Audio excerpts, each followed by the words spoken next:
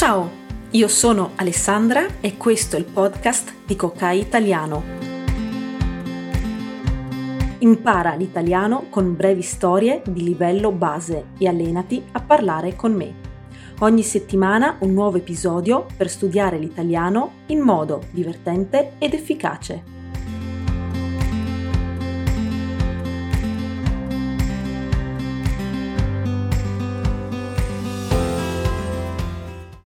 Ciao, eccoci all'episodio 13 del podcast di Kokai Italiano, al ristorante. Oggi impariamo a ordinare il cibo al ristorante.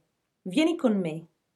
Jimmy ha deciso di andare al ristorante per provare alcuni piatti tipici italiani.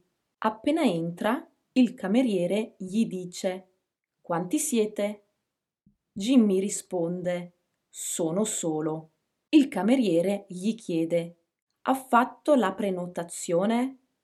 Jimmy non ha fatto nessuna prenotazione, ma domanda se c'è un posto libero. "Certo, prego, si accomodi", gli dice il cameriere e poi lo accompagna a un tavolo in un angolo. Ecco qui il menù. Jimmy legge il menù. Il suo italiano ormai è abbastanza buono e riesce a capire quasi tutto. In Italia ci sono tantissimi piatti da assaggiare. Ci sono gli antipasti, che sono degli spuntini prima del pasto vero e proprio. Ci sono i primi piatti, che comprendono pasta, riso o zuppa. Poi ci sono i secondi piatti, carne o pesce, che di solito vengono accompagnati da un contorno di verdure. Infine ci sono i dolci e tanti vini. "Ha deciso?" gli chiede il cameriere. Jimmy è pronto. "Sì, come antipasto vorrei assaggiare prosciutto e melone." "Ottima scelta", commenta il cameriere. "E per primo?" "Per primo vorrei un risotto alla pescatora, cioè un risotto con i frutti di mare, e per secondo un'orata al forno, che è un altro tipo di pesce, con contorno di patate." Il cameriere scrive tutto. "Perfetto, da bere cosa prende?"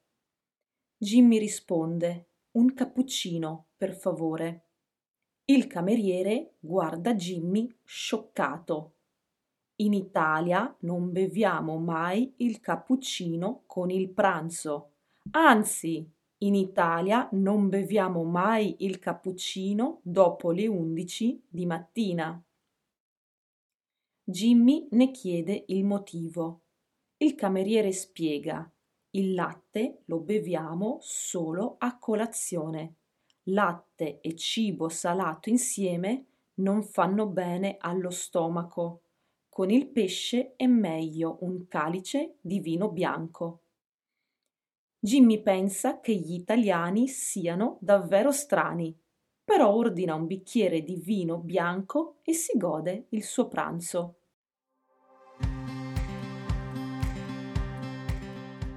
È vero, noi italiani siamo molto precisi con il cibo e non beviamo mai il cappuccino con il pranzo o nel pomeriggio. Va bene, andiamo avanti e vediamo i nostri language points. 1. Fare una prenotazione significa chiamare il ristorante per riservare un tavolo. Per esempio, ho prenotato un tavolo al ristorante cinese per domani sera.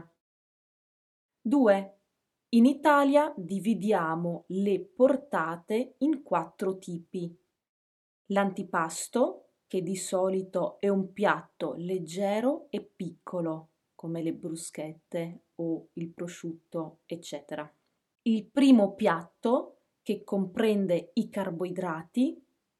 il secondo piatto, che è quello delle proteine, e il contorno, che sono le verdure. 3. Scioccato significa che ha uno shock. Per esempio, quando ho visto il mio ex con la nuova ragazza, sono rimasta scioccata. Passiamo adesso alle domande. Ti farò alcune domande e tu proverai a rispondere in italiano. Pronto? Andiamo. 1. Che tipo di piatti ordina Jimmy? Jimmy ordina un antipasto, un primo e un secondo con contorno. Non ordina il dolce.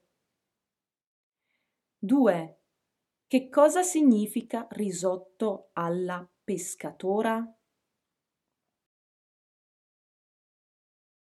Risotto alla pescatora significa risotto con i frutti di mare. 3. Perché il cameriere è scioccato? Il cameriere è scioccato perché Jimmy ordina un cappuccino con il pranzo. 4. Quando si può bere il cappuccino in Italia? In Italia beviamo il cappuccino solo fino alle 11 di mattina. Tutto chiaro? Come puoi vedere, gli italiani hanno abitudini alimentari molto precise. Quali sono le abitudini alimentari nel tuo paese? Fammelo sapere, io ti aspetto. Ciao!